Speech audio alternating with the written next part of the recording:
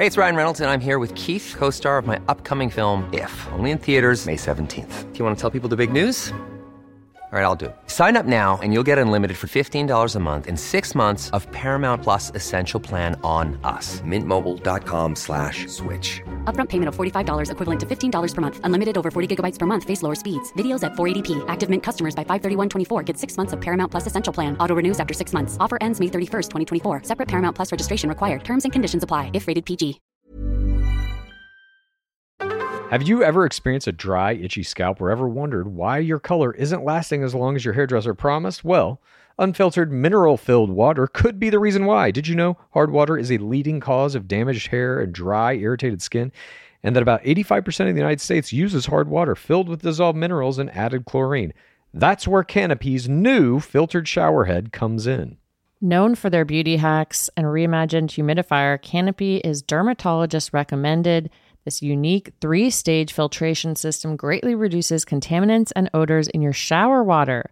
Best of all, the Canopy filtered shower head is hassle-free, installation's a breeze, and its unique quick-release filter replacement feature allows for seamless filter replacement. Go to canopy.co to save $25 on your Canopy filtered shower head purchase today with Canopy's hassle-free filter subscription. Even better, Gore listeners can use our code ROSES at checkout to save an additional 10% off your Canopy purchase. Hurry, your hair and skin will thank you. Creams and serums are made of 70% water, 15% preservatives and emulsifiers, leaving only around 15% for the active ingredients that your skin needs. But luckily now, there's Fiber Skincare. 15 years ago, the scientists behind Fiber Skincare started working on nanofibers, which are 500 times smaller than human hair. You know, I saw that in Three Body Problem. 1 year ago, they patented a way of wrapping the nanofiber around oil or liquid-based ingredients. This means they can deliver 5 times the active ingredients compared to creams or serums, as there is no need for water, preservatives, or emulsifiers. The first formulation made with this technology is plant-based, anti-wrinkle. It's a set of patches that you use over a series of 7 days. You just put these on whenever you would apply your serums, and your skin is going to feel tighter in 10 seconds. And over the 7-day program, it has been clinically proven to reduce wrinkles by, get this, 19.4%, a very precise percentage. In fact, they have a tighter skin guarantee. If your skin isn't tighter in 7 days, they're going to give you your money back, no questions asked. You get the tighter skin guarantee with this 7-day routine. Tighter skin or your money back. Get a 15% discount code by using the discount code GAME. That's Fiber Skincare. It's the Game of Roses. Welcome to the Game of Roses. This is the Game of Roses. Welcome to the Game of Roses. We're not talking about relationships. We're not talking about growing together. We're talking about shrimp in the hot tub and whether or not Elizabeth is there. We're not resolving conflict. We're talking about shrimp. Welcome to Game of Roses. This is Paste Case. This is Bachelor Clues coming at you with episode 4, week 3. It was 2 hours long. We saw some grilled meats and we saw some football. That was my professional sports announcer voice because tonight we saw a professional sport being played within another professional sport. I'm talking about, of course, football and The Bachelor. Let's go! Oh, this was the episode. When people tell you The Bachelor ain't a sport, you sit them down and you show them episode 4 of season 26, where they give out a literal fucking trophy and they call it the Bachelor Bowl. And they play highlights from previous seasons. A history of. It was like a 30 for 30 ESPN style documentary. Yeah. We get ahead of ourselves. I know. Of course. We always do. Okay. But fuck, I couldn't believe what we were seeing. Before we get into that NFL Sausage Fest, thank you to everyone who bought our book, How to Win the Bachelor. We really appreciate it. It was a remarkable week last week, our pub week to have you all tagging us, getting your books, and seeing all the creatures. And it brought some forced tear play out of Pace Case. It was fantastic. It was so fun to see how much people are starting to enjoy the book now that people have it in their hands and they can read it, and we're seeing favorite passages highlighted and things that people are finding in the book that they're enjoying. Yeah. And we're also loving seeing our reviews on Amazon that are coming in so far. They're all 5 stars. Please rate this pod book. Please review this pod book.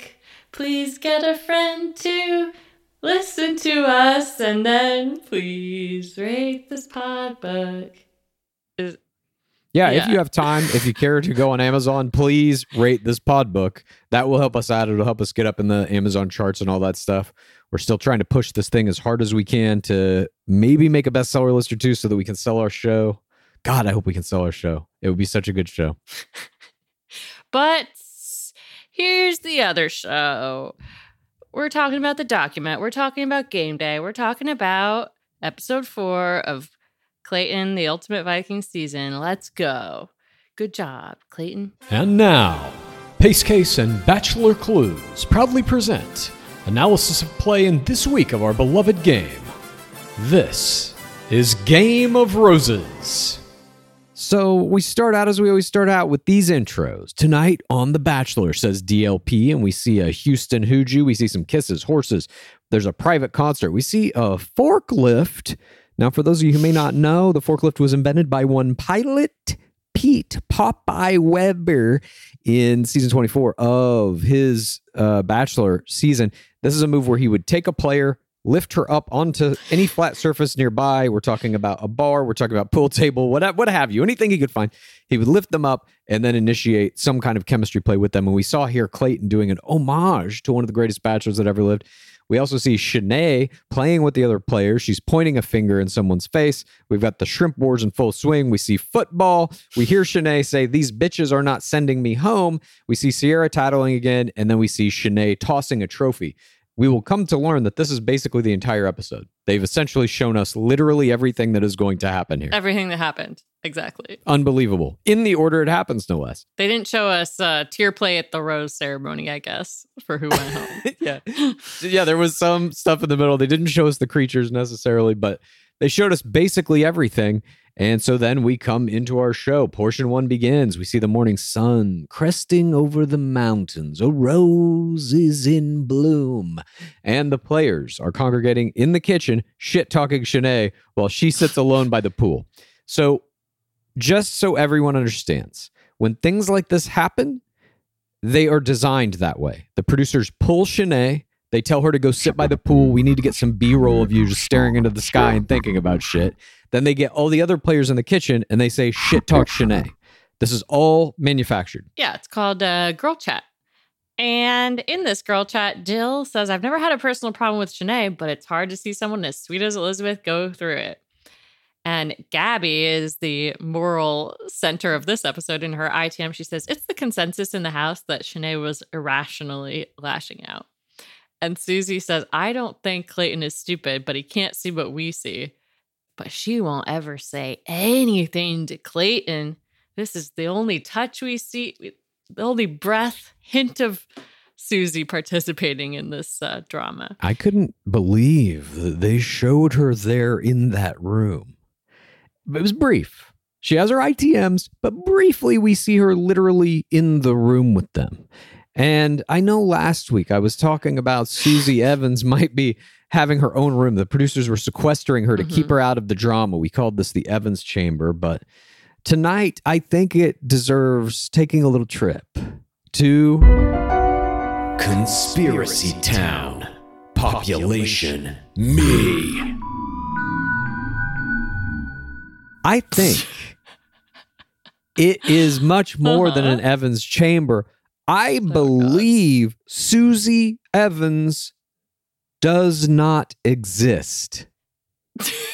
I realize this sounds crazy, and it is just a theory. She may exist, but I think there is reason to believe that she's computer generated. What kind of budget you think this show has? That's why we never see her, because it costs so much money to drop her into a fucking frame to put this computer generated character like Lil Michaela into the show. I mean, look, they're going to do this eventually. Susie Evans could be the first try. You think Lil Susie is like Lil Michaela? Yeah, basically. Look, she has done Disney princessing. Yes, I agree. Playing characters. Or so they tell us. That will probably be where we first see the AIs. It'll be at Disney. If she's real, she did the Disney princessing. If not, isn't that an interesting backstory to have for her? I mean, it's perfect. She does Disney princessing. She's a wedding videographer and she knows jujitsu. Sounds very written. Sounds like someone created a character almost that's perfect for our show. Did you coach her? I made her, yeah. She's my first AI coached artificial intelligent robot player CGI model. I'm just saying, if you were to create an AI who would be really good at The Bachelor, you would create a Susie Evans. I mean... Exactly. Now you're understanding. It's got Next Crown vibes. Welcome to my town. Oh, welcome to... I'm not in your town. I'm just saying... Yeah. You just rented an apartment in Conspiracy Town. No, I did not. You just paid your first and last month's rent. I believe she's a real person because I believe that the show's ratings are declining and they're not making more money than they were when they couldn't have an AI character. Look, I'm not saying it's real, but I'm not saying it's not real, or I'm not saying it's not real. That's all. It's interesting. Very interesting. Well, Elizabeth ITM, she would be very hurt, upset, and afraid if Shanae stays in the house because she's completely unpredictable. And Clayton, ITM's, he's wearing a rose tie, by the way. A lot of personality coming in this style. That tonight he's going into the rose ceremony with a somber mood. But some of the ladies try to squash the beef before he gets there, suggested by Genevieve. And Shanae says, some of you don't acknowledge when I talk to you. And Clayton says, sorry to interrupt, which is hilarious. It's great. And you see it just a wash comes over all their faces. They're pissed off. They're arguing. And then all of a sudden, oh, hi, Clayton. They turn on a dime. All of them. That's gameplay. It's open gameplay here. And we're going to go throughout the rest of this episode and just see so many examples of open gameplay speech, open gameplay from the very players accusing other players of doing it. And again, this is what the game has become. How can you effectively openly play the game and accuse other players of doing it, and you yourself somehow completely avoid the accusation? That really is what the modern game is now. You have to be able to serve that sauce and have none of it served back to you. It is absolutely bananas. We are seeing, I'll say, amazing social media play coming from Hunter. She's got these prepared videos. She's tweeting. She's on the socials. Meanwhile, she says here, let's instigate the conversation before rose ceremony in order to squash it. She's obviously thinking ahead here, but in a previous episode, she was like, how dare this player ask me if I had prepared my limo exit speech or my dumping speech. That's what I'm saying. It's really about when can you effectively use your outrage at someone openly playing the game and then avoid having that outrage put back toward you. And I think it really boils down to second and third audience play. You have to have a good relationship with the second audience so that they don't target you. So you won't really even have to ever answer for an accusation like that. And then third audience play, they're the ones who are going to cut your entire appearance. It depends on who you wind up being, as Grocery Store Joe said. Or I should say, it depends on who you wind up being. That's my Grocery Store Joe. Maybe that was a little villainous. I'll get there. But those are the two things that you really need to avoid this type of attack coming at you while still being able to use it against other players, which is, I think, the hallmark of the game. Unless you're Susie Evans, who may or may not be real, and you have the complete protection of the producers. Susie Evans, it depends who you wind up being. Yeah. You know what? GSJ, maybe he's an AI. I'll go with that. Yeah, no human could have created a sauce so good and delicious. Clayton plays the Bachelor's preference and pulls Shanae and Elizabeth. Elizabeth immediately apologizes to Clayton. Sorry you have to do this. And she does an ITM. what's happening in that brain of hers? What's happening in there? It sounds like a scary place, and some intense face play on this ITM. I liked that. Yeah, it was a pretty good ITM. And we've seen these little impromptu mini 2-on-1s. This is not an official 2-on-1. They are not going out anywhere for a date. He's just pulling them both simultaneously for a conversation where they will be forced to basically address whatever the thing is. And this is going to be used, of course, to build Shanae into a bigger villain. Because now, I mean, we'll get to the end of it. I'm skipping ahead, but basically, they sit down, they sit in front of this fire pit, so it's even hellish in nature. That's as close as they can get to a hostile environment there on the mansion grounds. But Clayton tells him that he needs to hear from them both to suss out what's actually happening. And Elizabeth is up first. She explains that Shanae was defensive and told her to fuck off. Shanae says she was upset and that Elizabeth makes her uncomfortable and is toxic. So she's throwing some pretty big accusations here. She initiates a bullying attack by saying she feels bullied. And Elizabeth asks for an example. And this is when we then get the Shrimp Wars coming back in, or what they're calling Shrimpgate. They're really branding it as Shrimpgate. They hate Shrimp Wars. They don't want you to have this. I kept thinking that. Yeah, they're coming after me. I think they just brand one thing a season gate, and I don't know if the players are branding it Shrimp Gate or if the producers have told them to say it. Champagne Gate, yeah. Exactly. I could see it being the players just kind of saying like, oh, this is our Champagne Gate, we'll call it Shrimp Gate. I can also see the producers being like, so what did you think of Shrimp Gate in their ITMs? And the players are like, oh my God, Shrimp Gate, that's so funny. I love Shrimp Gate. Blah, blah, blah. I could see them inserting it that way, but definitely. Here they have this giant argument about the Shrimp Gate, and Shanae was giving her shrimp in the hot tub. She says she wasn't in the hot tub. She says you're a fucking liar. You were in the hot tub. It's just this back and forth, and you see Clayton's fucking head. He just all the color drains from his face. No expression. He just looks straight down, staring into a void. Like does not want to be there. You can see the start of the breaking happening. He is starting to break. You totally can. He's giving up. This is like the same look that a gazelle gets on its face when a lion catches it in its jaws around the neck, and the gazelle just accepts, I'm dying. This is how it ends. And they just totally give up on trying to survive. That's what's happening here with Clayton to some degree. And Clayton eventually stands up from this and says, I need to take a minute. They continue to argue with one another in his absence. And then eventually Elizabeth even removes herself from the conversation, and Shanae ITMs that her shrimp was better than Elizabeth's because Elizabeth's shrimp, the shrimp that Elizabeth cooked, gave her the shits.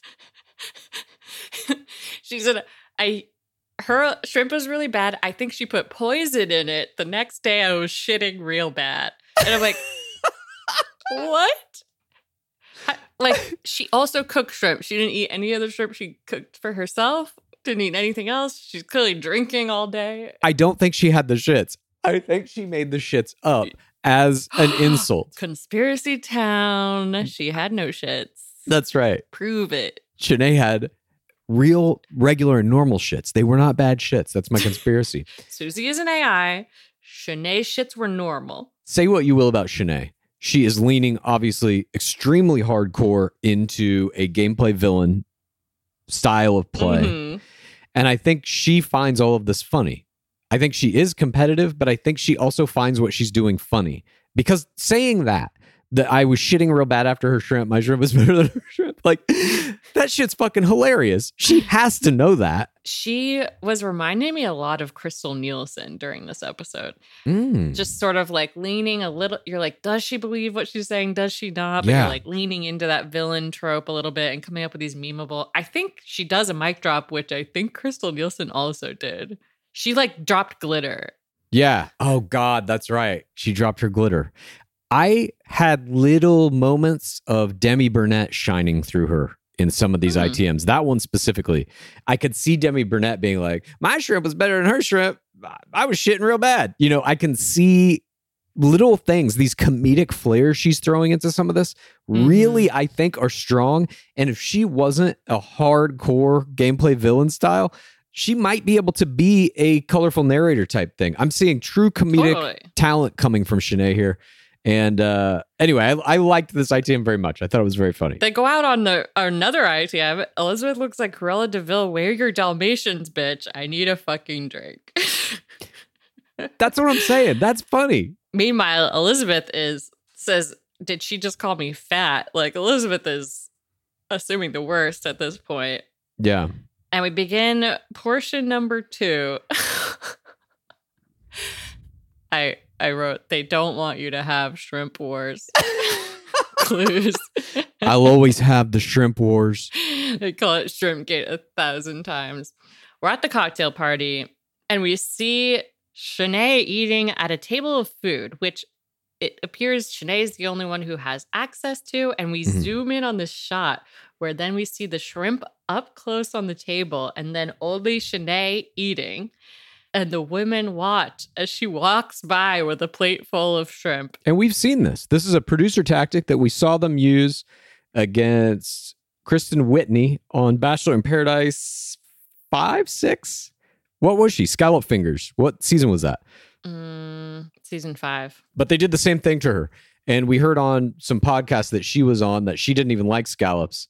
And they just kept making her eat scallops again and again and again. It was the only food she could eat because she was given this moniker Scallop Fingers by them. So they're doing the same thing here with Shanae. They're like, here, come eat at this buffet. It's all shrimp. And we'll see later in the football game, people are grilling meat. They give her a bunch of shrimp to grill. It's just like, all she's now going to get is shrimp, pure shrimp diet. We get Gabby doing some of her colorful narration here. I'm never going to be able to call shrimp its name again. Call it a crustacean. It's big and has a tail, and you dip it in cocktail sauce. I feel like that was such a, like, we gave some examples of like colorful narration lines in the book. Like, use this in this scenario. And this is such a classic right here. Perfect. Jill is pissed that she's turtling. She wants Clayton to get to know her. Then Genevieve starts fighting with Shanae, starting a rivalry between the two of them. How come you didn't talk about it on the date? You talked about her mental issues. You're wrong, and everyone knows that. And Shanae calls Elizabeth a liar and then grills everyone. Was she in the hot tub when I offered you shrimp? She's really sticking to this one detail. And then Genevieve starts screaming. What am I not getting? While Elizabeth is clutching a couple women's hands in a prayer to just get through this. And Dark Lord Palmer comes in. Guess what? Cocktail party is canceled. You should assume every cocktail party will be canceled. Yeah, straight to Rose. And the thing is, like, they get pissed at Shanae for this. She's the one who's causing all this trouble. It's the fucking producers.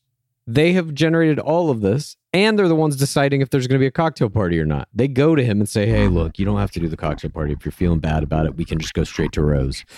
And then he's like, okay, that sounds good. They're the ones putting shrimp on that table. Putting shrimp on the table, all of it. Like, they've manufactured all of this, basically. And they have a willing participant, Shanae. She's definitely down, but I'm sure they probably already traded her paradise for whatever the fuck she's doing. And I just want to take a moment here to really look at DLP, how he delivers this news, because it is different from DLH. DLH would come in with a slightly admonishing tone. Clayton has had a lot of stress and he doesn't want to continue with the cocktail party, so we're going straight to Rose. He would say it in a way that is like, it's your fault. This is your punishment. DLP doesn't do that.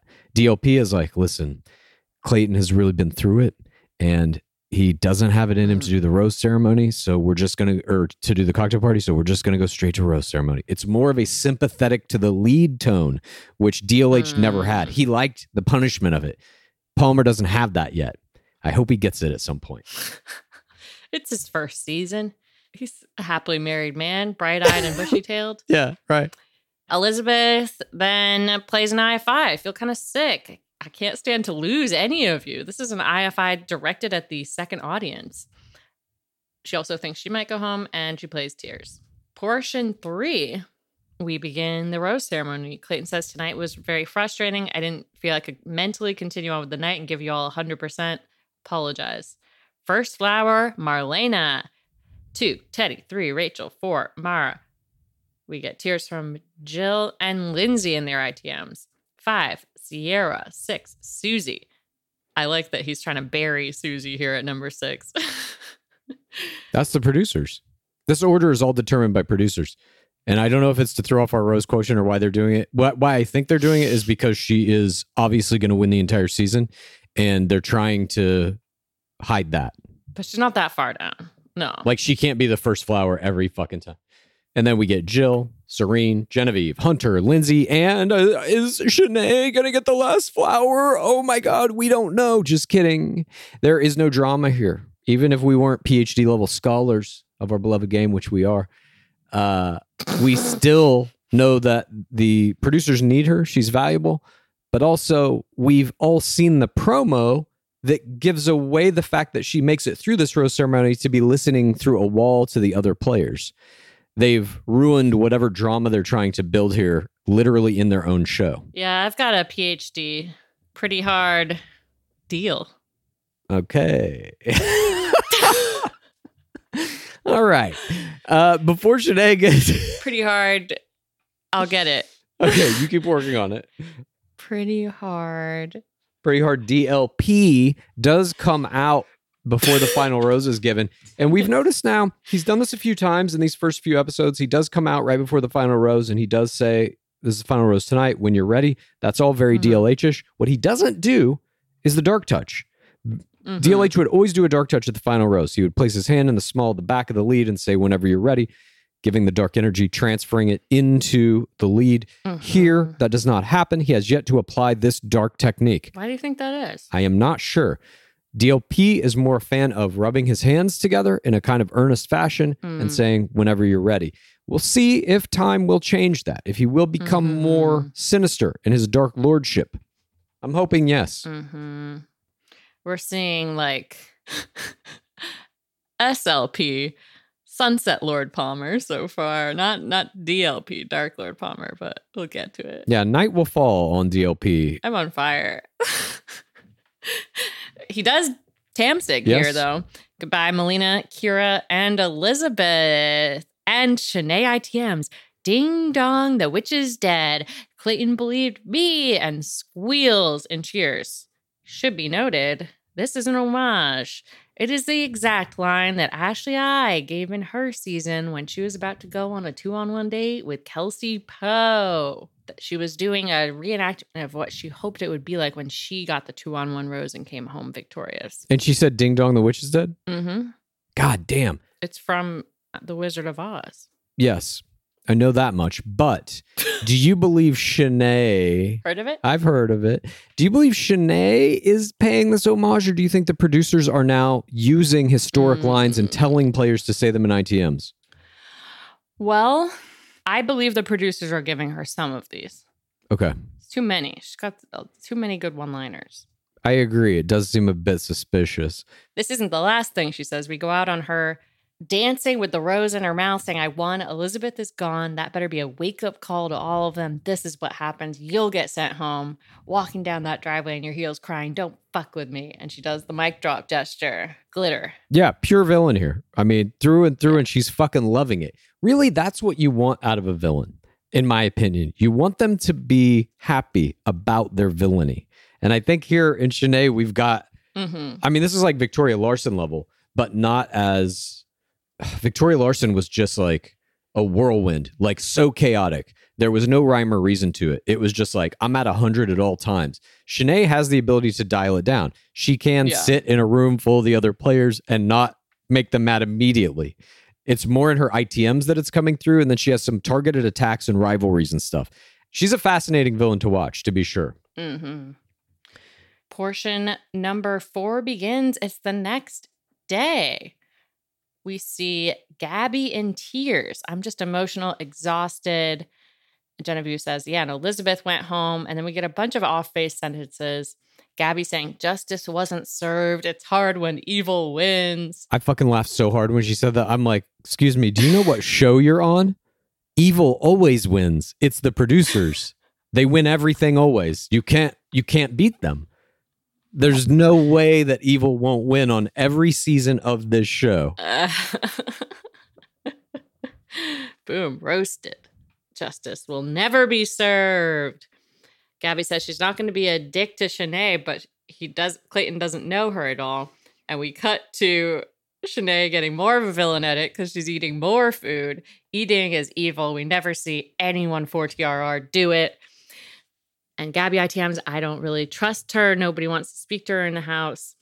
And we see a full girl chat. Everyone's there. And Jill says it's frustrating to see nonsensical things to me get in the way of my time and the reason I'm here. She's pissed. She's turtling. She's vaguely blaming Shanae. And Shanae says, I feel like a weight has been lifted off my shoulders. I can breathe and be open.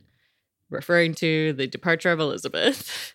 She doesn't say ding dong, the witch is dead to their faces. Yeah, she gets some eye rolls at that. But then DLP enters, and we see a little bit of a darkness shine in his eyes here because he uses a DLH type line. He says, well, the group is definitely getting a lot smaller. He's enjoying the culling. And that is something that DLH savored in every fucking season. And so he tells them, well, I have some bad news. There's not a date today. He's got them all on pins and needles. Oh my God, is Clayton okay? Because you're leaving the mansion for an international tour that starts in Houston, Texas. And we know we're going to get some I Love Clevelanding happening in Houston once they get there. So we see all the players packing up. We see their plane leaving. The jet takes off. We get this big aerial shot of Houston. We see some birds flying over, like some flowers. All the players out in front of the Houston sign. They jump in front of it. This is a recreation exactly of season 24 when they go to Cleveland. They literally did the exact same thing.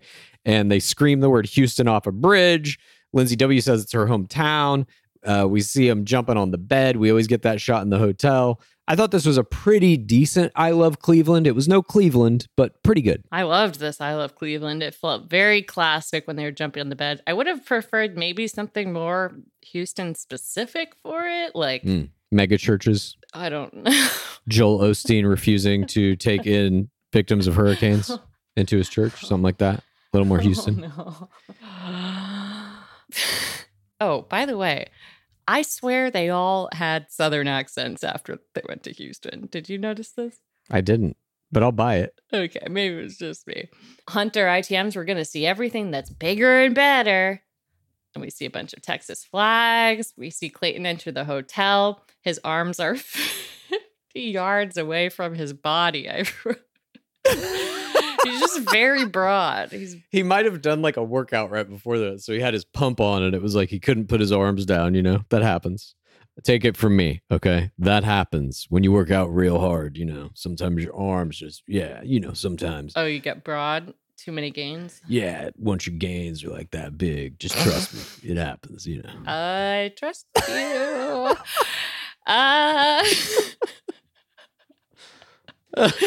Clayton ITMs that he has friends in Houston, so it does feel more like home. Knock, knock, knock. It's Clarence, one of his best friends, who says, well, you in H-Town, buddy. They hoot you. Kind of. It was more of just like a pickup hug. Well, he can't hoot you because he's not a player, but he did play football at Mizzou. He is a father and is married, and Clayton loves that. We see pictures of his child, and Clayton says it's the perfect example of what I could have at the end of this.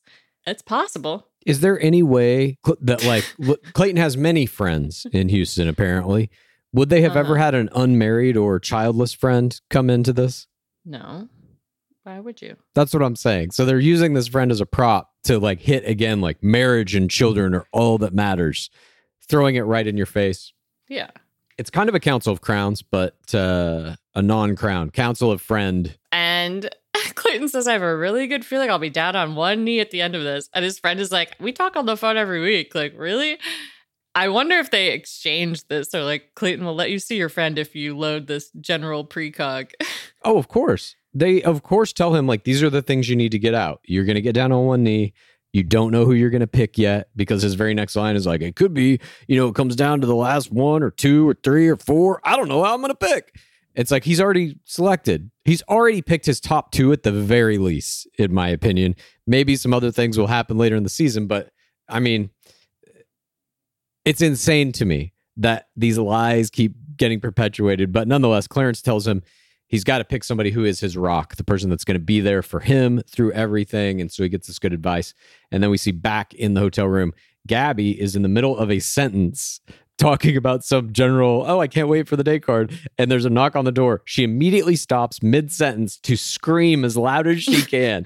And this to me was a great play. It's a little bit of face play. Yes. It's a little bit of like a colorful narrator comedian style play. Just like she is ready when anything happens to fucking go into that next gear and do something hilarious. Fantastically played here. We talked about this a little bit when we were talking about like phobias and how you should be scared of all different sorts of things and run away from creatures, scream at bugs, etc. Anything that's going to get you on camera. And I love this one, screaming at the knock on the door. I'd like to see something even a little more elaborate, maybe a backflip, Mm-hmm. maybe a sprint toward the door, maybe knocking people out of the way to go get the date card. Like there's a bunch of ways you could play this, and this was a great one. A little subdued for my taste, but we'll see what happens in the future. She should scream and run directly into the nearest wall and fall down. It should be like that meme, you know, that like where everybody like there's this whole family in a kitchen and they all like scream and grab like guns out of drawers and like weapons and stuff. It should be like that. Sure. Whenever there's a knock. Happy to see it. And then the date card arrives. It is a one-on-one, the first of two that are going to be happening this week. It reads, "Let's find our love in the heart of Texas." And this one goes to Rachel Recchia, who's in my top 4. I know. The other players all discuss being behind and how shitty it is to not be on the date card as Rachel gets ready for her date. And then we begin portion 5. It's the daytime. We're at a farm. It's called Hill House and Farm. It seems like it's out in the woods or something of Houston. There's trees all around. And Rachel meets Clayton out in these woods on a small path. She's got plenty of room here. She winds up. She has what seems like a pretty good approach. She does perform a hooju. Unfortunately, the producers give us what is, I believe, the worst footage I've ever seen of what is probably a very good hooju. I have no idea what the mount looks like. We get a brief shot of what looks to be a cling with no ankle lock. I have no real idea, though. That could have been a secondary portion of it after she achieved ankle lock. I have no idea. Some good kiss play. She does get some hands around the back of the head. We get no dismount footage. If the producers are going to force players to do hoojus, if they're going to fucking make promos out of how many there are going to be in a season, the fucking least they can do is shoot it properly and include that footage in the fucking edit. I don't understand this. It is just sloppy. Sorry. Top to bottom, sloppy. Are you saying the hooju's a part of the game or are you fucking not? It's a part of the game. That's what I'm saying. They look at each other like They're using the fucking term in their official Instagram page. They are making promos of like multiple of them and say like and they're calling it the leg hug or whatever. there's some trolling. There's some trolling happening. I don't know what is happening. I don't know what's real anymore. I don't know who's an AI, but I know that we're being trolled somehow. I don't know if they're trolling or if they're just bad. Like we've seen enough of this to know, especially, I hate to say it, in the post Elon Gale era, the show does not look as good. The presentation is not as good. Yeah, they got some fucking drones now, and they can fly around and give us aerial shots of the mansion. You think he was the cinematographer as well? I don't think he was the cinematographer, but I think he put proper importance on things. So he would be like, okay, we're going to have you do this hooju. And they would set it up properly. They would have the players start from far away. They would have fucking, shit, maybe he's in the control truck talking to the director and saying like, we need a good wide shot. Do you remember fucking Kelsey Weir's? I mean, this wasn't Elon Gale, but do you remember Kelsey Weir's Pilot Pete season? Her first international hooju? We have an illustration of this in the book. Yeah, it's that one. It's the fucking illustration in the book. That shit was shot like a fucking action movie. I mean, it was fucking beautiful. They did not, however, on that one give us dismount footage, I will say. But that was in the edit. They had the footage. They had the shot. That was in the edit. Anyway, I'm just saying, it didn't even look like they had the fucking footage for this one. And I lament it because I think, Rachel Recchia, I think you did a pretty good hooju here. I cannot give it any kind of a qualifying score because I don't have the footage. I mean, I loved her kiss play in the dismount. Like, I think she's a skilled hoojuer. I do too. She's getting there. She's a pilot. They know aerodynamics. They know how to hooju and not be awkward. And Clayton says Rachel is so charismatic. She's a pilot. She's humble. I get a big smile whenever I see her. And Rachel is a very good chemistry player. Right off the bat, she goes, are we going to be in the mud? Are we going to get a little dirty? So good. He is wrapped around her finger. Yep. Right off the bat. And he says, Country Clayton might come out. Who is Country Clayton? I don't know. Country Clayton must like a different type of pizza than pepperoni. That's all I could think. I don't know what is country pizza, but there were a couple moments where I was like, oh, I think we're seeing Country Clayton. I feel like Country Clayton is like real Clayton. And there were a couple moments, I'll point them out when I think we see him.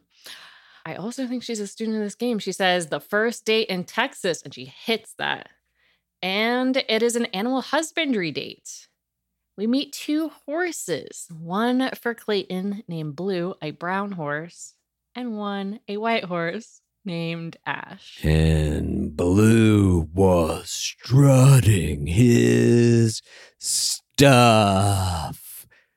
Blue was my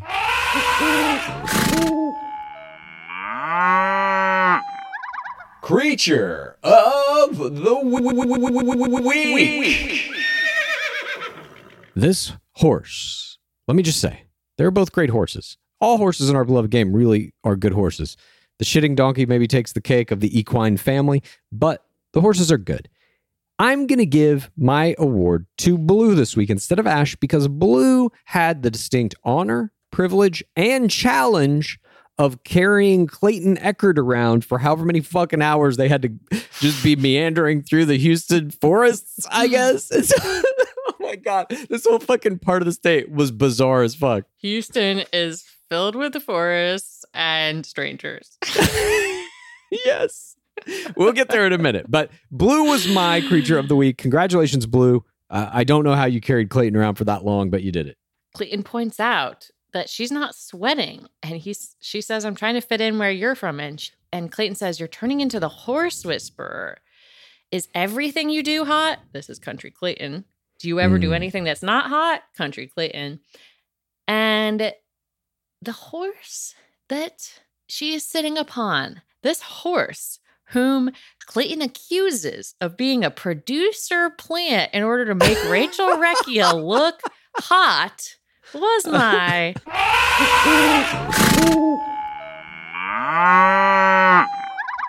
creature of the week. You know, I don't want to give away my awards quite yet, but this horse contributes to someone getting 1 or more awards. Well, that's all I'll say. Oh, some foreshadowing. But they seem to have a good little horse ride here. Sometimes the horses can be engaged in antics where they will misbehave and walk the other direction or whatever, but none of that seems to happen. They have a good interaction with their horses, and then the horses lead them into a clearing where they encounter a group of strangers, a family cooking meals in the Houston wilderness. And we are introduced to a couple of them, one of whom has his baseball cap on backwards, and he is, in my opinion, presented as the leader of this family of strangers. This is Robin, and he was my Jorge Moreno, bystander of the week. I love these kinds of things. We've seen dates like this before where here's just a fucking family that you're going to be having a meal with. The bystander banquet date. The bystander banquet, yes. I also love the bystander banquets because they're so weird. They're so chaotic. You would never do this in real life. It doesn't exist as a thing. But they've done it a lot in this show. Who are these fucking people? How? We know they had one on Ari Lyondike's season in Italy, I believe, where they just had dinner with, I think it was CN Fleming. And they had dinner with just some random fucking family. Just, hi, we're here in your house. Cook us spaghetti now. This is the same thing. Who are these fucking people? Where do the producers find them? Do they go? I think they go into Houston, some producers, field producers with clipboards, and they just go to somewhere like a public space in Houston, and they say, hi, we're shooting The Bachelor and we're looking for a family to be in one of our dates. Do you have a family? Do you like to cook grilled corpses and consume them with strangers? You could be in our show. I think they probably signed them up in some way like that. And that must be what's happening. Like, who are these people? Here's my guess. They probably don't take the whole LA production crew with them when they travel. I bet they have to get some local people. I bet these are the families of the local production staff. There's my theory. Interesting. I love this date type. It's like, it's kind of an offshoot of a ceremony of the ancients when you have like an elderly couple who's random and they talk to them about marriage longevity. And this is like kind of what we're going to get into a little bit. Well, but it's like with the ceremony of the ancients, at least you have, there's like a believable reason that these people who've been married for 50 fucking years might be telling you something about how to stay together for that long or what love means or any of that shit. I don't even know if these people that they're talking to, this family, if any of them are married. I don't even know if there's like, they could all be brothers and sisters. I don't fucking know. Like, why are they in any way authorities on relationships or any? It's so fucking crazy. I have no idea. I don't know, but we meet Robin and we meet a second man named Quee who says, someone says we're going to put you to work. Quee shows them his bourbon glaze. Clayton loves barbecue. And then we meet a third bystander. This is a lady in a sleeveless turtleneck. And she was I guess the beta bystander, maybe a C-level bystander in some sense. She doesn't get a name. But this lady steps up to the plate and grills the fuck out of Rachel Recchia. And that is why this turtleneck lady was my Jorge Moreno bystander of the week. Clues. I've been on a mission. I'm trying to find the perfect t-shirt. Yeah. Because it's spring. I'm ready to get out there. I'm ready to peacock. Luckily, the perfect t-shirt does exist. And you can find it at Skims. From cropped silhouettes to long sleeve layering tees, there's a style for everyone. You guys know how excited I was that Skims became one of our sponsors for this podcast. They have great basics and foundations. I got the boyfriend t-shirt in onyx. That's kind of a dark black color. And the cotton jersey long sleeve t-shirt in kyanite, which is kind of like a blue-green. And they're both so comfortable. It's basically like you are wearing nothing. Great for free spirit types. Well, for all the free spirits out there right now, you can shop the Skims t-shirt shop at skims.com. Now available in sizes XXS through 4X. If you haven't yet, be sure to let them know we sent you. After you place your order, select podcasts in the survey and select our show in the drop-down menu that follows. Again, that's Skims. Clues. It is springtime. It is the off season. It is Gore Girl summer. The weather's getting warmer. Thank Dark Lord Palmer. And it's time to say goodbye to jackets and sweaters and cowls and hello to shorts and tees. I wanted to update my wardrobe for the long haul, get those staple pieces, and I found Quince. Now I have a lineup of timeless pieces keeping me looking effortlessly chic year after year. I got the cotton modal scoop neck tee. It is so cute. It is literally the first thing I reach for in my dresser when all my clothes are washed. You know those special items. If you are not like Clues, who only wears one outfit. I'm Quince head to toe at this point. I'm a Quince boy. I'm a Source boy, Quince boy. You got no idea. I'm wearing Quince t-shirts, Quince pants, Quince long sleeve t-shirts, Quince pants, Quince sweaters, Quince pants. I'm Quinced. Just call me Quinced. King Quinces. Okay. They call me. I love Quince. Okay, Quince. Get warm weather ready with Quince. Be a Quince king yourself or Quince queen. Go to quince.com/roses for free shipping on your order and 365-day returns. That's QUINCE.com/roses to get free shipping and 365-day returns. Quince.com/roses. Game of Roses is sponsored by BetterHelp. Clues. We all carry around different stressors, big and small. And if you keep them all bottled up, it can affect you negatively. Therapy is a great place to get things off your chest and figure out how to work through whatever is weighing you down. You might be taking care of your physical body, but are you taking care of that beautiful mind, Clues? Yes. I have benefited from therapy greatly in the past. It has helped me get through stressful experiences, manage boundaries, learn coping skills. You know, the whole premise of life is kind of it's a lot to undertake, and therapy can help with that. Well, if you're thinking of starting therapy, give BetterHelp a try. It's entirely online. It's designed to be convenient, flexible, and suited to your schedule. All you have to do to get started is fill out a brief questionnaire. Then you get matched with a licensed therapist, and you can switch therapists literally at any time for no additional charge. Get it off your chest with BetterHelp. Visit BetterHelp.com/GameOfRoses today to get 10% off your first month. That's BetterHelp, HELP.com/GameOfRoses. She goes, "How do you feel about Clayton? How many kids do you want?" It's incredible. And Rachel's like, "I really feel seen by him." And it's like, what? Yeah. When? Was it when you were riding the horses 10 feet apart from each other? Or is it now when he's eating fucking hot dogs off some stranger's grill and you're over here being demanded to talk about how many kids you want to have by a stranger? It makes no sense, but she's playing correctly because this is a fourth audience play. Mm-hmm. It's going to go into the edit and it's going to give us, the fourth audience, the idea that their relationship is building correctly. It's a fourth audience play. It's also a first audience play because Clayton seems to take this as, this is what it would be like if we were hanging out with my family. He keeps saying that. And I'm like, but it's not your family. These are strangers. Yeah, you'd ride horses into the middle of nowhere in a Houston forest and find complete strangers with your family. Is that what you mean? I didn't even know they had forests in Houston. They got trees. My parents used to live there. There were a bunch of pecan trees in the neighborhood where they lived.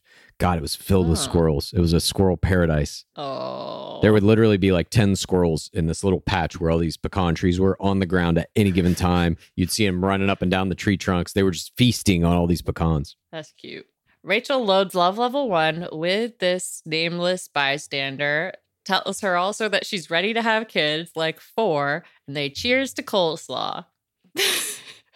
They reunite, and one of the bystanders says that Rachel has her dad has 6 brothers, so she wants 10 of her own, and Rachel jokes, maybe 15. So she and the bystanders are best of friends now. And Clayton goes, "I'm just going to go back over here." And Rachel goes, "Oh, you're just a little jokester." She has good girl Lauren Bushnell vibes here, and I feel like she is my new ring winner prediction after this. She's a very strong player. I'm not going to lie. Look, I had her in my top 4. Yeah. Just off looking at her Instagram. But after seeing this, I feel very confident about that initial prediction. I agree with you. I think she's going to go far. She just knows, like, she knows the right tones to hit at the right time. And we'll get to it here in the night portion as well. Like, she doesn't let off the gas. She does everything pretty much correctly. We see her thank Clayton over and over again for taking her here, even though he had no choice in this. We see both of our creatures nuzzling. We see Rekia eating ribs with the family. And Clayton thanks them for being part of his family for the day. And he ITMs, "This could be our family." He has started to break, and now he's broken so much. He thinks this is his new family. Yeah. He's craving some kind of familial interaction. He's like, "Are you my new family now? Are you my dad?" He's like a toddler who like accidentally like grabs the wrong legs. Like, "You're my mom, right?" He gets lost in an amusement park. He gets lost in a Houston forest. But this ends with some kissing out on this dock by a lake, and Rachel Rekia is ITMing strong feelings for him. That's a love level 1. First, she forces him to memorize her full name, including middle name. That's a strong move. And they joke about playing hard to get. And he says, "Please promise me you're not going to be over me tomorrow." Her chemistry game is so strong. And she's ITMing the things every good girl ITMs. I have very strong feelings for Clayton. It's happening so fast. It just skyrocketed from that point. 4T Rachel Recchia. Right. For the Rachel Recchia. That could be a song. I could hear that. For the Rachel Recchia. For the Rachel Recchia. I could put a beat on that. Yeah, we'll see what happens. She did a lot of ear pinching during this too, which I think is an interesting chemistry play. She had her hand continually on his ear as they were sitting on the stock, and she was just kind of pinching his earlobe, which I think might be a specific chemistry play that she's doing. Interesting. Yeah. Take note. I do think that that's a strong move, and it may work in the future. Recchia. Okay. Now you've gone too far. 4T Rachel Recchia, I will buy. Recchia, I'm not sure about. Sorry. Portion 6 begins. It's nighttime. We're back at the hotel, and all the women are getting ready for the next date card. It arrives. This is a group date that says, meet me at the stadium. On this date will be Sarah, Eliza, Teddy, Marlena, Jill, Susie, Mara, Sierra, Hunter, Lindsay, Genevieve, Gabby, and oh my God, who's going to be the last one? Shanae. There's no mystery here. We knew that was going to happen. Again, just like the prior thing I was talking about, even if you're not a PhD in the study of our beloved game, you've seen the fucking promos, so you know it's her. They have already done away with this drama. Genevieve ITMs that she doesn't think Shanae is a nice person and there will be drama, and this means that de facto Serene is going to get that other one-on-one. Meanwhile, back on the first one-on-one, they are enjoying the night portion of their date. They go to eat in a barn. There's a rose on the table, and Clayton compliments Rachel Recchia's confidence, and he says he has one thing on his mind. The more he talks to her, the more confused he gets and the more questions he has, and she's starting to sweat a little bit here. These misdirects. Jesse Palmer did this too when he's like, there's not going to be a date today. Clayton's pulling a little Dark Lord here himself, and he says, I'm just wondering how a woman as beautiful as you with such a badass job, who's so kind, why you're here. And she's like, oh my God, I thought, you were making me nervous, blah, blah, blah, blah. But she's like, this is fucking easy, dude. You're lobbing me a fucking softball. Nice try, asshole, but I'm going to eat you alive. And she does just that. He is basically setting her up for a PTC play if she wants one. And of course she does. She says she doesn't want to scare him away, but she never had any doubt about being a pilot. And as a woman, she just had to work even harder to prove herself more every single day. And she didn't have the best previous relationship. It wasn't supportive. He would see online that other people who travel in jobs like hers were cheating on their spouses, and he thought that she was doing that. And so she had no support. This is a heartbreak PTC. She never wants to experience that kind of conditional love again. And she thinks that she can make it work with the right person. And she wants to be married, have kids so bad, but still wants to be a pilot. And she thinks everything happens for a reason. And she feels like she is supposed to be there on the show for a reason, appealing to the idea of destiny, that she is meant to meet him. This is meant to be. And anytime you can supplant or anytime you can plant an idea like that in a lead's mind, it's very good because now it's a self-fulfilling prophecy. This heartbreak PTC / I will never ever sabbatical precog with a tid of spiritual / religious / destiny sprinkles was my play of the game. I thought this was a perfect example of how your PTC doesn't necessarily have to be traumatic. Everyone can have one. You can say my ex didn't support my pilot career. That can be your tragedy card if you want. It's some challenge you encountered. It's how it affected you, how it shapes how you see the future, how you feel about relationships. I thought she did it brilliantly here. And he takes this exactly how you would think you would. And he says, everything happens for a reason. I love how passionate you are. It's so attractive to me. That's, the main thing women want, to be attractive. And I don't have any concerns about that job. I would never hold you back from doing something that you love. So she's also getting him to commit to this idea that he's never going to have a problem with her schedule, basically. I was going to give another thing my PTC, but I think you're right. I think your play of the game? Or my play of the game, sorry. my POTG. You were going to give your PTC to this PTC. That's interesting. I was going to play a PTC here about this PTC and talk about PTCs. No, I'm going to give this my play of the game as well. Rachel Recchia's PTC Heartbreak is my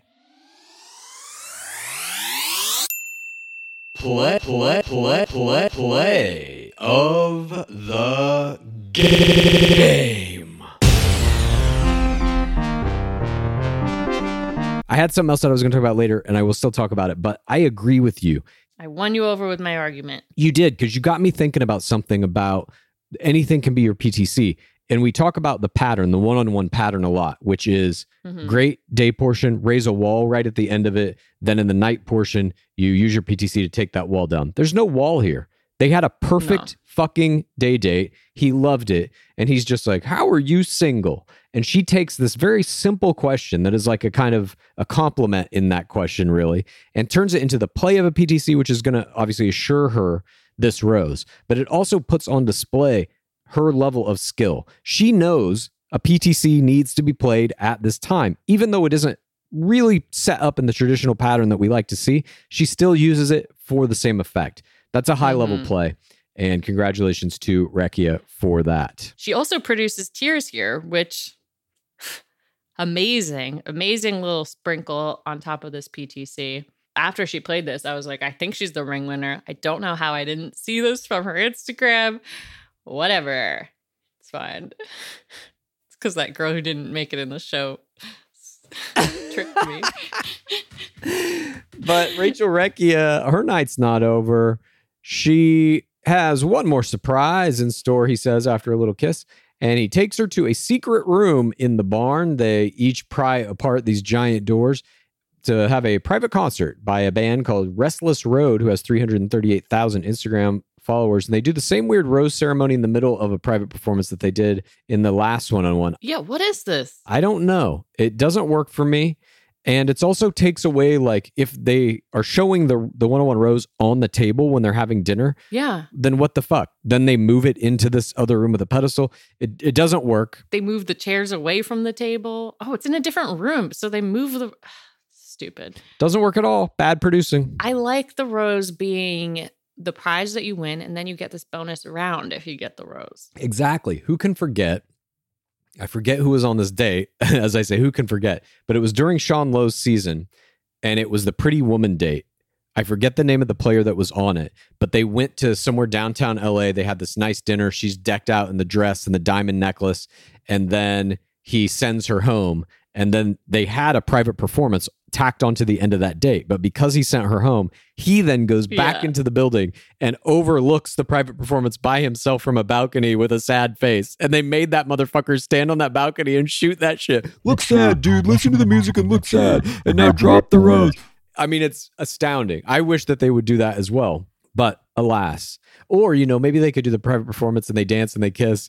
And then he goes over and picks up the rose and is like, I'd love to give you this rose, but I can't. That would be hilarious. She has to leave and then he dances to the music by himself. I love that. The private performance is by Restless Road. It appears to be three tweens performing this song that is an interesting song. Some of the lyrics go, hold you close and keep the faith, raising kids with our last name, growing old with you.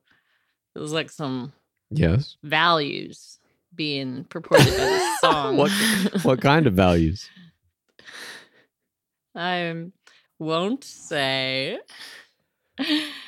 She's gonna have my last name. She's gonna have my kids. Yes, some patriarchal Christian values, I believe we can say. Patriarchal, yeah. Okay, there we go. But one thing Clayton does say during this dance is he leans in, and I guess he whispers this. They have to sweeten the audio so we can hear it. He says, I will never dim your light. And she, ITM, seeing herself falling in love with him. That's a love level 2 loaded. I'll never dim your light. That's Country Clayton. Oh, nice. I'll never dim your light. Portion 7 begins. It's day. We see some ducks in the water. We're back at the hotel. Sierra, Gabby, and Genevieve are forced into a girl chat in which they are shit-talking all over Shanae. It's the three of them on a couch just saying what a piece of shit she is, and we then get this shot of Shanae supposedly asleep one wall away, or like 5 feet away on the other side of this wall in the hotel. She is then supposedly awakened by the sound of them talking, and she gets up out of this bed and puts her ear to the wall to hear what they're saying. Now, we're going to get into what they say and all of that in a second, but we have to examine this scene, how this happened. There's only one of a few things can be true here. One is it's all 100% real. She happened to be in the room next to them.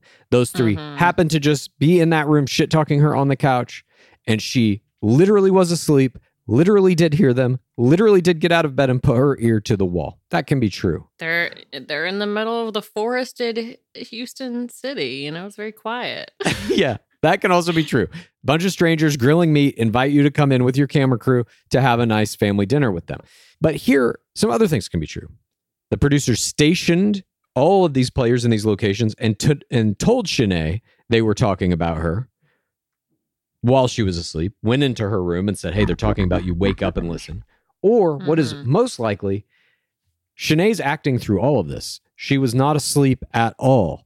The producers told her to walk up to that wall. She probably can't even hear them through the wall, and she is just pretending to. And then they cut it together, and the producers tell her what they said. I think that is what is most likely here. Or they are in a giant dollhouse. There isn't even this fourth wall, and they don't even have any wall that's right here. She can hear her around the wall. She's just going to the wall for effect. I like this. Now, this is some conspiracy town bullshit. You're talking about they're living in a dollhouse now? It looked like a dollhouse to me. Like you can see the side of the wall. It felt very soap opera-y. Like, oh, yeah, for sure. We're having her, we've done the Peeping Tom before, where I think Demi was hiding out in a secret, room in the mansion. Do you remember this? No. There was some old season where there was a chamber in the middle of the house where someone would go and listen to other conversations and stuff. And I like that much more than this of paper thin Houstonian walls. It's literally one of the worst plot devices you can have in a scripted show or movie is and then this character overhears someone talking about something. It's it's just the laziest writing. And of course here it's being applied to our beloved game. But whatever happened here is not what they're presenting. That's for sure. It's the equivalent of when Jasenia walked in on Chris Conran and Alana Milne making out at prom. Exactly. This is all completely set up. We don't know if it's 100% acted or 80% acted, but certainly those three players were told to go in that room. It's what is called a girl chat. They were told to start talking about Shanae, and then Shanae was told by the producers to listen to that wall. Whether they were actually in those those rooms right next to each other or not, I don't know. But this was all manufactured. By the way, Sierra seems to have taken on the Aaron role, the leader of the Tattlers Union. She is suggesting that they all have to unionize in order to tell Clayton how bad Shanae is. And she says, then it's like we all did it, aka no one can be punished. She literally says it takes a team. She says the word team. She's trying to initiate a team fucking tattle. If that's not gameplay, I don't know what fucking is. She's forming a team to launch a fucking tattle attack. This is a sport. If that's not gameplay, I know what is. It's Gabby's next line, which really stuck out to me, which was, luckily there's a daytime and a nighttime portion. Yes. She knows it's a game. She's playing it. She's in the pit. And she's like, if it doesn't work out in the day, it can work out in the night. She is strategizing about when is the best time to launch a fucking tattle attack. All of this is open gameplay, and that's what I'm saying. Shanae will get shit on by these players for being competitive and trying to win. She's only here to win. They're openly playing a game here. They will not be attacked for it because they're doing it correctly. You can't be overt in your villainy or you're going to get that attack. Here, she has other players with her. She's making... this is Sierra I'm talking about. She's making sure she has that team. Because if you are on a team, it's like safety in numbers. Who the fuck do you target out of a team? Because the whole team will come for you. And then you're fucked.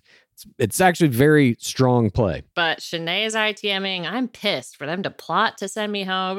And she puts on lip gloss like a 90s stepmom villain here. Says, these bitches aren't sending me home. And then we see another barbecue. Yeah. With roasting sausages. If the first grilling of dead corpses wasn't enough for you.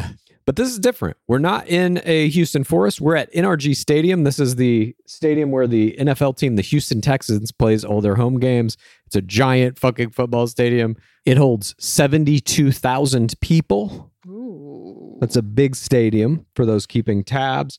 And we see Clayton grilling his meats as all the players show up in a van. We also get a bunch of shots of Hyundai. There are Hyundai logos everywhere as they're tailgating. We even get a Hyundai commercial as he shows Gabby Windy how to plug a fucking grill into the power outlet of this goddamn car. And it's just like, Jesus Christ. It's like NFL meat. Electricity coming out of your car. This is what these cars are good for. Fuck what gas mileage they get. You can fucking grill sausages with them. Clayton was like a dad showing his daughter how to use his favorite new tool at Sharper Image here. Yeah, that's right. Just plug it in there and then you press the power button and then your fucking corpses start to cook. This is also where we get a bunch of shots of them playing cornhole and doing their tailgating and stuff. And this is where we get briefly, but we get it, a shot of Shanae grilling fucking shrimp. Everybody else is doing hamburgers and hot dogs. She's got shrimp on the Barbie. This is very Olympiosian. I totally agree. With her pasta. Then two men approach. Jonathan Greenard, the defensive lineman for the Houston Texans, and Camu Gorgier Hill, the linebacker. They have 20.4 thousand Instagram followers and 84.1 respectively. A linebacker. I'm going to guess that's the one on offense who is behind them. You get one more guess. One more guess. You get Okay, defense. That's right. But then why isn't it called a defensive linebacker? They call it a defensive lineman. They are, technically speaking, backing the defensive line. There's usually three linebackers and the middle. They have the same position. Well, no, because the defense doesn't have quarterbacks. They're not trying to score. They're trying to stop the offense from scoring. So the offense has like a quarterback, running backs, wide receivers, a tight end. All of those people can receive the ball in handoff or whatever. Your linebackers are the guys in the middle. Their primary job is to stop run plays. And so like middle linebackers are usually the toughest guy on the team, or at least historically speaking, those guys have been like the scariest football players because they really demolish people. What's the difference between a lineman and a linebacker? The defensive linemen are on the front line. So those are like the fucking giant 300 plus pound dudes that are like basically doing sumo wrestling against the other giant 300 plus pound dudes on the offensive line. The linebackers are just behind them and they're waiting for the run play to develop to try and see who has the ball, tackle them. They're faster. They are a little faster, generally speaking. Well, another false prediction by Pace Case. We'll move on. Jonathan tells them they're playing bachelor ball with a little twist. They're not playing two-hand touch. They're playing real life tackle football, and it's a play for time. And they call it the fucking Bachelor Bowl. Come on. How much more do we have to sit and watch this before people recognize this as a professional sport? It's unreal to me. The NFL and The Bachelor is the same fucking thing in this moment. They are playing the Bachelor Bowl. They have two NFL guys coaching the fucking teams. They have, as we see when we get in there, an ex-NFL quarterback in Jesse Palmer and a current fucking anchor for Sports Center as the announcers of this. Anyway, Genevieve ITM's being terrified. This is, of course, a good way to build love. And Marlena is excited. She ITMs, I'm an Olympian, so throw the ball to me and we'll win. I'm like, absolutely. She's so charming here. I loved it. It's unreal. None of these players have played tackle football, I will assume. She's a fucking Olympic athlete. She will demolish them all, of course. It's like, it almost is like on Caitlin Bristow's season when they made him do the boxing date. And the little 150 pound kind of skinny guy had to go up against the fucking 280 pound ex D1 college football player. And it was like, well, what's going to happen? Exactly that. The small guy's just going to get his head caved in 2 punches. Well, at least they're men. They have solid bones. I mean, women, our bones are made of glass. Our bones are made of glass. Our brains are tiny. How are we supposed to do this? I didn't realize. Thanks for that information. I'm trying a little Joe Rogan on today. Is it working? Just say whatever I want. A big portion of Joe Rogan's audience is now going to come to our show. We'll get that Joe bump. Just like the NFL, the Bachelor Bowl is sponsored by Hyundai, and we see a million more Hyundai things. We see the players run on the field. Shanae plays the first IFI to Clayton. She has turf arm. She says, kiss it and make me feel better. This was a great play. Gorgeous. Turn that IFI into chemistry play. Yeah, and it wasn't a belabored IFI. A la Victoria P. She wasn't like, I can't play the game tonight. I have to quit. Oh my God, I'm in such pain. She was just like, look, I got a fucking ouchie. Kiss it, make it better. And then she's right back in the game. It was a great IFI, I thought. A cute IFI. Not an open wound like we see later. Portion 8. We get one of the craziest things that we've ever seen on a football group date. We see Jesse Palmer. He is hosting this a la Dark Lord Harrison. This seems normal. Then we have Hannah Storm, who's playing the Fred Willard co-announcer type thing.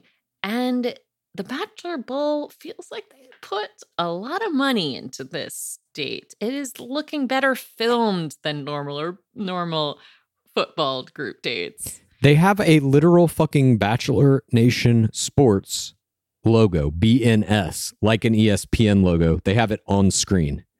Now, if we're not entering a world where The Bachelor is a sport, what the fuck is that? They have a logo for Bachelor Nation Sports. I don't know, sir. Anyway, Hannah Storm has 85,000 Instagram followers, for those who might be wondering. She is an actual Sports Center anchor. And she was apparently on Winter Games, which I didn't remember. I didn't either.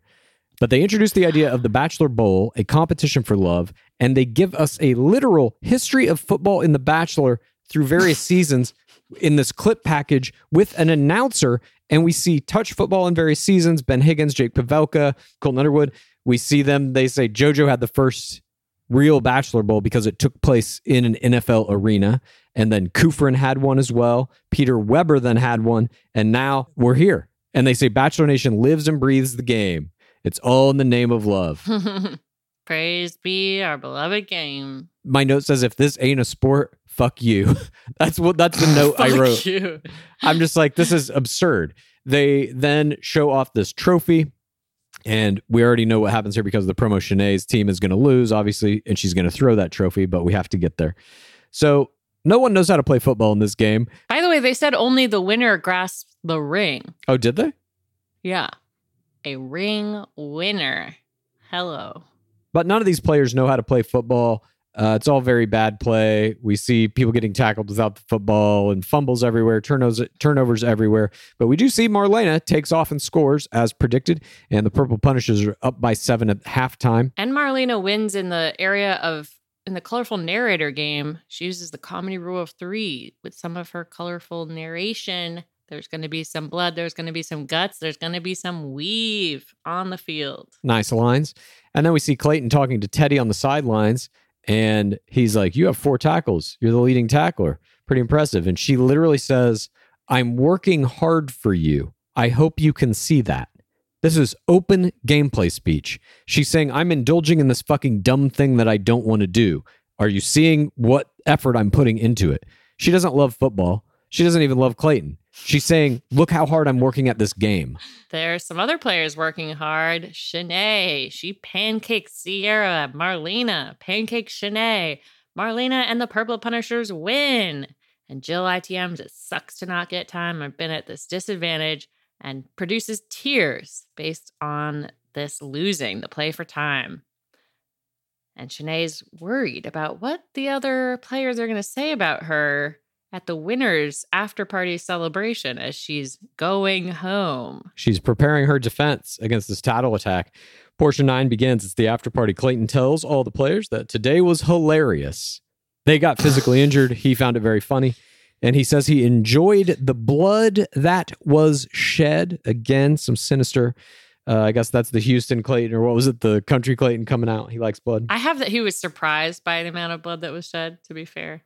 Whatever. Take it how you like. But they all cheers, and some ITM how happy they are that the losers are back home and there's not going to be any drama here. Marlena gets the ITM that says she doesn't have to worry about anything raining on her parade. We know there will be some rain.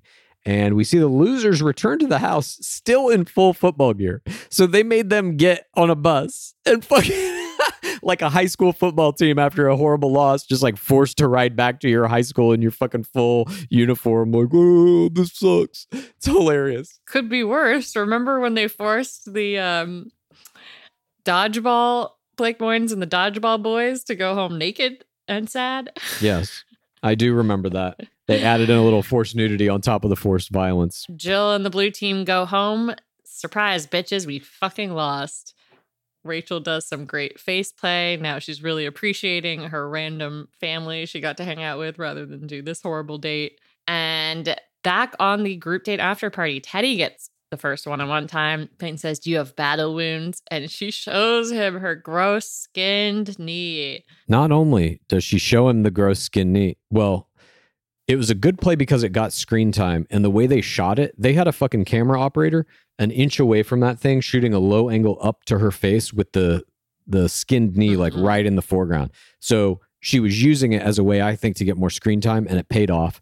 And she tells Clayton she's had kind of a hard week where she's been feeling like she has to gain his love, and she throws out a PTC here. Her dad was gone, and she had to try a lot to gain his love as well. She doesn't want her childhood to affect their relationship, and he tells her he gets it. He had a similar situation, and he just wants her to keep being her, and she gets a kiss. I was going to give this my play of the game because I thought this was a great PTC drop here, but we don't see the end of this date. We don't know who gets the group date rose, so I don't know how it works out exactly. I did think it was a very good play, though. Sierra toasts the ladies for being respectful, and they once again talk about how they're glad the other people aren't here. And Sierra says, well, we can either wait it out or talk to Clayton about it. She could do it to any of us, saying that Shanae could attack any of them for no reason. And I mean, we're getting this attack. Clayton needs to pick someone with good traits to be a mother. We've seen this attack before on Ben Higgins this season when Lauren Hemley attacked Jubilee for like not being wouldn't be a good soccer mom. I don't like this attack. Back at the hotel, Shanae says she has a plan. We go back to the date. We see Sierra's one-on-one, and she tattles again. When you kept Shanae, the women were shocked based on her character. You wouldn't want someone like that to be your wife. And Clayton's like, yeah, I did see you guys tackle each other. She didn't even have the ball. What? Yeah. This tattle on Shanae by Sierra was my error of the game. I think Sierra is now leaning so heavily into tattle attacks. It's all she has. It's her only play style. That will never get you into the hometown round. If all you're doing every time you're talking to the lead is tattling, you might be able to pick off a few players, but you're going home at some point too. And the fact that she says she was shocked by his decision to keep Shanae reveals to me she doesn't know a lot about the game. That was not his decision. The producers are keeping Shanae. He doesn't give a fuck about Shanae one way or another. The producers are like, she needs to stay. We're building her into a 2-on-1. We need to have that rivalry. And he's like, yeah, okay, that's fine. Because he only cares about Susie and probably Rachel Recchia. And the rest of them don't matter. And pizza. Genevieve gets one-on-one time. She also tattles on Shanae. And we go off on Shanae saying, why can't I have some fun? Well, she's going to be interloping. Portion 10, Shanae interlopes. I love these crazy shots they have of her just walking the streets of Houston. Like she left the hotel and just started walking like the Terminator. She's got a fucking mission to get to this fucking after party. Yeah, it can't be stopped. And she is perfectly timed to crash this date during Sarah's one-on-one time. Performs a steal. Clayton, were you on the losing team? Shanae says no. And he's like, the blue squad lost. As if he doesn't know the producers have brought her. She can't show up here without the third audience facilitating all of it. This is either their idea or it's her idea. And they're like, yeah, we'll facilitate that. I assume it's their idea, though. They went to her and said like, hey, we know you need to talk to him if you want to come down. So even here the lead, and we know Clayton is a little naive about how the show works, at least through his own admission. He'd only seen a few episodes before coming into it, blah, blah, blah. But by this point, you have to be a little savvy. You have to understand the producers are making all this shit happen just to make your life a living hell. And that is what is happening here. Clayton says the Blue Squad lost, and Shanae says, I deserve to be here, so I wanted to come see you. And Sarah makes an amazing faceplay at this. But she successfully pulls off this steal, and Sarah goes to tell the other players, guess what just happened? Shanae gets this one-on-one time, and he says, I do want to ask you a few questions. I don't know why this is still a thing. And she explains that she was trying to take a nap. She heard someone say her name. She put her ear to the wall. Or was she in a dollhouse? And she heard them plotting. Get 14 girls to gang up on Shanae to send me home. This is really a counter tattle. It's like, if I was being tattled on, well, let me tattle some tattling back to the tattlers. The tattlers were telling you lies. Or at least the tattlers weren't telling you all of the truth about why they were tattling. They, too, were plotting and scheming. It's kind of like what we saw Kelsey Weir do on Pilot Pete's season when she was in a thing with Tammy. And she preemptively did a knock-knock. But this is interloper style. And Shanae says that she was a team player today. Meanwhile, we cut back to Sierra, who's calling her a Karen. Can I speak to your manager? We cut back to Clayton and Shanae, and Clayton apologizes to her, says, sorry, I was a little surprised, and they kiss. And we then we cut to Clayton forklifting Shanae onto the bar. Unreal. Yes.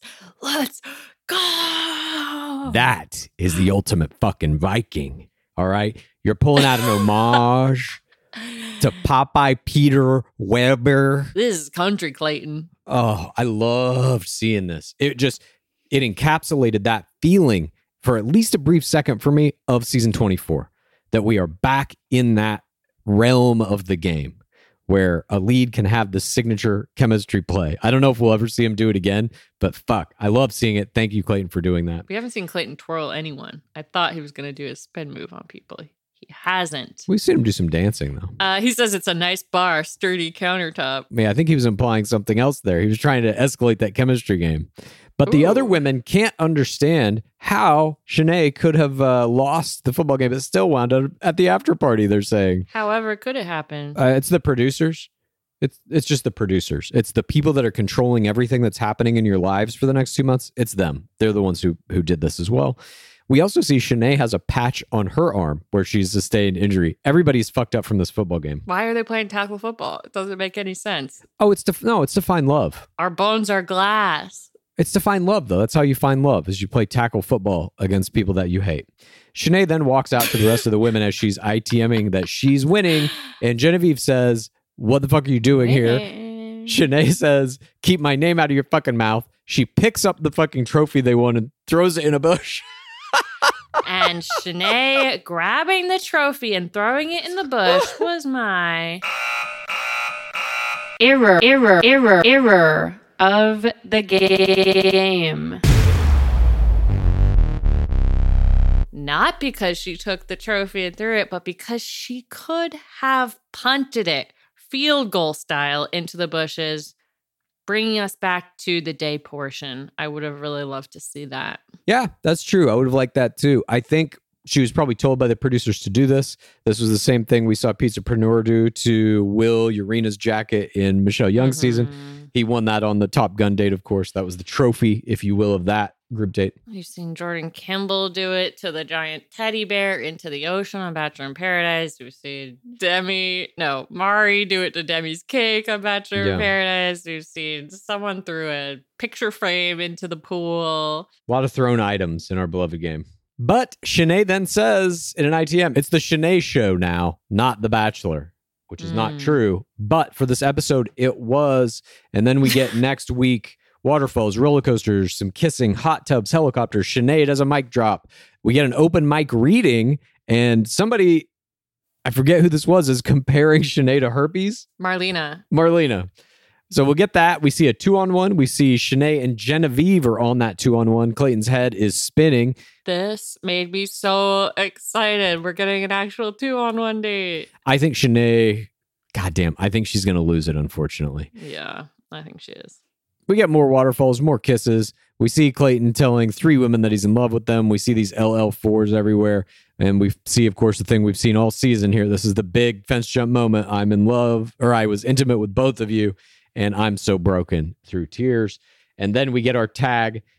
Sarah in her one-on-one is sharing her most embarrassing story, which was apparently that she peed her pants while in the presence of Busta Rhymes at a nightclub. It's pretty embarrassing. Sarah can't pee. Sarah can't poop. Sarah can pee right in front of Busta Rhymes.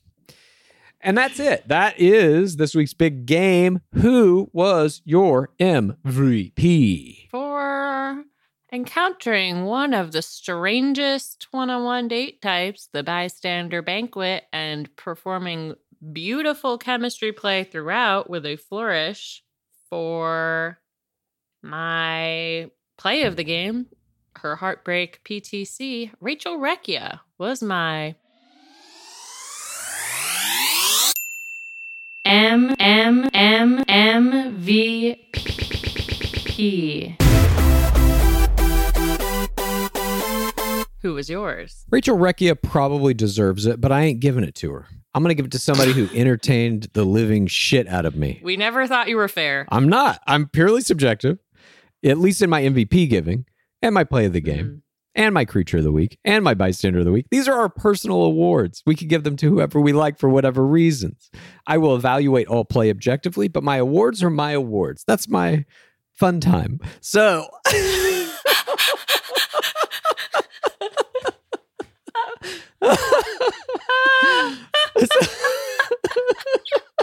I am so sorry. I did not mean to imply that I wanted to take away your fun time at all. Yeah, thank you. Oh my God. Shanae gets my MVP. Look, I know she's a villain. I know she's probably going to go home next week. I know she's making errors, but this whole show was hers. She had more screen time than anybody. She's being fully incorporated into scripted bits by the producers where she's like listening through, as you put it, the dollhouse wall and all this shit. She's throwing trophies. Shanae is made for Paradise. And I think we're going to see her do hopefully explosive stuff in Paradise, but it could also be a scenario where it's like a Victoria Larson, where she gets there and just fucking like nothing happens. But tonight I thought was definitely her night. And I think she deserves the MVP because without her, I'm not sure what this is going to be. Like, I'm not sure what the floaters are going to do when she leaves. They're not going to have anybody to attack, nothing to target. It'll be very boring after she's gone until we get to playoffs. Yeah, I think so. Unless we haven't seen any like clips of like another villain rising, I guess we could see it. But I am worried for what the show will do when it's no longer the Shanae show. I think Susie Evans will start to emerge, not as a villain, but as like a star player. By the way, I forgot that I have a minor correction from our Twibbin last week when we were talking about the scream from the couple that bought each other the necklaces. Yeah. And I was referencing the Gift of the Magi. I mistakenly was referring to the Gift of the Magi version that was on Sesame Street. Okay. Not the actual book. Right. So it was like the actual book, their gifts are combs and a watch chain, not the soap tray as they did on Sesame Street. Right. That I watched as a child. So it's a great correction. I know a lot of people out there were very mad about it. I got some messages. Did you really? Yeah. How do you think I even know that I got this wrong? Well, I'm glad you corrected it. Yeah. And thank you, everyone, for joining us for this breakdown of tonight's big game. We will be back Friday with This Week in Bachelor Nation. We're going to be breaking down all the news that is happening this week in our beloved game, all those parasocial plays, all them gains. We're going to have our screams, our state of the world. And, you know, we can firmly say one thing will definitely be covered in that: the birth of little Dawson Dimitri Iaconetti. Just kidding. Hybon. Should have given him Iaconetti as a last name. Think you made a mistake there. That might be my parasocial error of the week. No, but like the song in this episode said, the whole family has to have the same last name. It will be the man's last name. Oh, that's right. Sorry, I forgot. And before we go, as always, what is that drawback? It has been 7,253 days without an Asian bachelor. Praise be our beloved game. Please rate this podcast. Please review this podcast. Please get a friend to listen to us. And then please rate this podcast. Please review this podcast. Please get a friend to listen to us. And then please rate this podcast. Please review this podcast. Please get a friend to listen to us. And then creams and serums are made of 70% water, 15% preservatives and emulsifiers, leaving only around 15% for the active ingredients that your skin needs. But luckily now, there's Fiber Skincare. 15 years ago, the scientists behind Fiber Skincare started working on nanofibers, which are 500 times smaller than human hair. You know, I saw that in Three Body Problem. 1 year ago, they patented a way of wrapping the nanofiber around oil or liquid-based ingredients. This means they can deliver 5 times the active ingredients compared to creams or serums, as there is no need for water, preservatives, or emulsifiers. The first formulation made with this technology is plant-based, anti-wrinkle.